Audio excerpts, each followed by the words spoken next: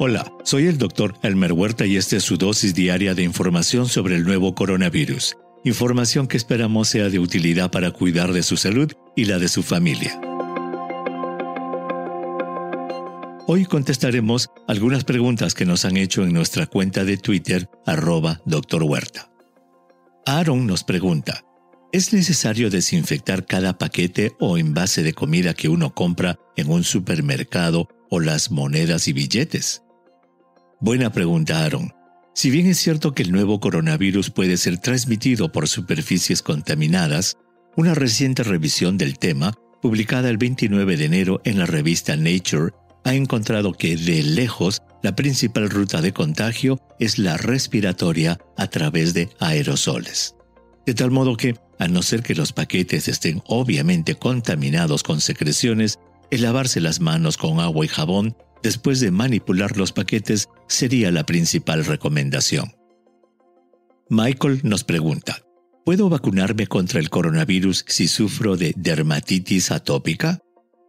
Hola Michael, sabiendo que la dermatitis atópica es un tipo de alergia que se expresa en la piel, creo que sí sería posible que te vacunes. Sin embargo, te ruego que hables con tu doctor, quien sabe exactamente el nivel de gravedad de tu alergia. César nos pregunta, ¿cómo desinfectar una habitación que se utilizó para aislar a una persona infectada de COVID-19? Hola César, como respondimos anteriormente, la contaminación de superficies es posible que pueda transmitir el nuevo coronavirus, pero su incidencia, comparada con el contagio respiratorio, es mucho menor. Ventilar la habitación por 24 horas y limpiar las superficies con una solución de una cuchara de lejía diluida en 1 litro de agua debería ser suficiente. Obviamente, lavar la ropa de cama es importante. Roberto nos pregunta, ¿deben los vacunadores siempre usar guantes?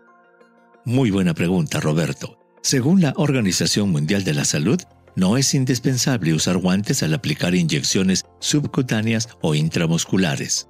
Lo que sí es muy importante es que los vacunadores se desinfecten las manos antes de vacunar a cada persona. El uso de un solo par de guantes durante varias horas tampoco es aconsejable, pues estos pueden ser un vehículo importante de contaminación. Angeline nos pregunta, tengo 3 preguntas. Si el cabello se contamina con el nuevo coronavirus, ¿debe lavarse? ¿Puede la colonia reemplazar al alcohol? ¿Y cuando uno se lava las manos, el agua usada contiene el virus? Hola, Angeline. Claro, si el cabello se ha contaminado con cualquier tipo de secreciones mucosas, debe ser inmediatamente lavado.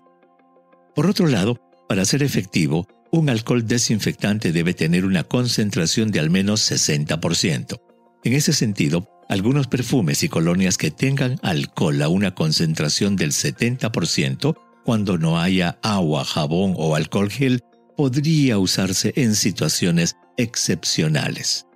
Por último, el agua usada para lavarse las manos contiene espuma que arrastra la grasa y suciedad que contiene el virus, el cual queda desactivado por los detergentes del jabón.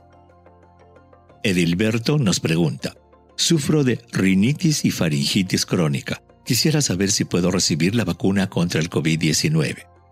Hola, Edilberto. Ninguno de los padecimientos que me refieres es contraindicación para recibir la vacuna. De todos modos, te ruego que consultes con tu médico. José Luis nos pregunta, mi esposa recibe quimioterapia por un cáncer. Quisiera saber si puede vacunarse contra COVID-19. Hola, José. Es una excelente pregunta.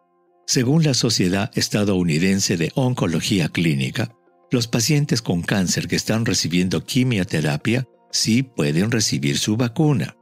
Una estrategia que se puede aplicar según la organización es ponerse la vacuna en los días de descanso de la quimioterapia. Juan nos pregunta, el patio de mi casa está separado del de mi vecino por una cerca plástica de casi 2 metros de altura. ¿Podría contagiarme si mi vecino y yo estamos en nuestros patios sin mascarillas? Hola Juan, si bien es cierto que todo es posible, nos parece que es muy poco probable que un contagio pueda ocurrir en la situación que describes.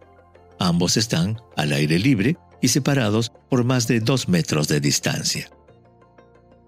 Adrián nos pregunta, ¿podría decirme qué vacunas contra el SARS-CoV-2 necesitan 1 o 2 dosis? Excelente pregunta, Adrián. De las vacunas en estudio, casi todas necesitan 2 dosis excepto las desarrolladas por Johnson & Johnson y por CanSino, que solo necesitan 1. Simón nos hace 2 preguntas. ¿Pueden vacunarse las personas que ya tuvieron COVID-19? ¿Y por cuánto tiempo protegerá la vacuna contra el COVID-19? Hola, Simón. Según los CDC, las personas que han tenido COVID-19 sí pueden vacunarse en cualquier momento después de haber superado la enfermedad. Con respecto al tiempo de protección de la vacuna, eso está en pleno estudio. Recuerda que las vacunas apenas se están usando desde agosto del 2020, poco más de 6 meses al momento de escribir este episodio. Habrá que esperar al menos 1 año para poder responder a tu pregunta. Tezumac nos pregunta, quisiera saber si el daño que causa el virus en el pulmón puede sumarse con cada infección. Hola, Tezumac. No lo sabemos.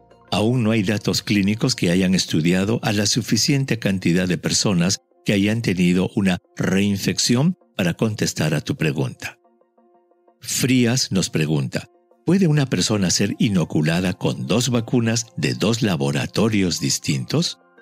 Hola, Frías. Debido a que son plataformas tecnológicas diferentes, no se ha estudiado qué pasaría si se combinan vacunas diferentes. El sentido común nos dice que no sería lo recomendable. Envíeme sus preguntas por Twitter. Intentaremos responderlas en nuestros próximos episodios. Pueden encontrarme en @Dr. Huerta. Y ya ve que las respondemos. Y si cree que este podcast es útil, ayude a otros a encontrarlo, calificándolo y revisándolo en su aplicación de podcast favorita. Volveremos mañana, así que asegúrese de suscribirse para obtener el último episodio en su cuenta. Y para obtener la información más actualizada, siempre puede dirigirse a cnnespañol.com. Gracias por su atención. Chao.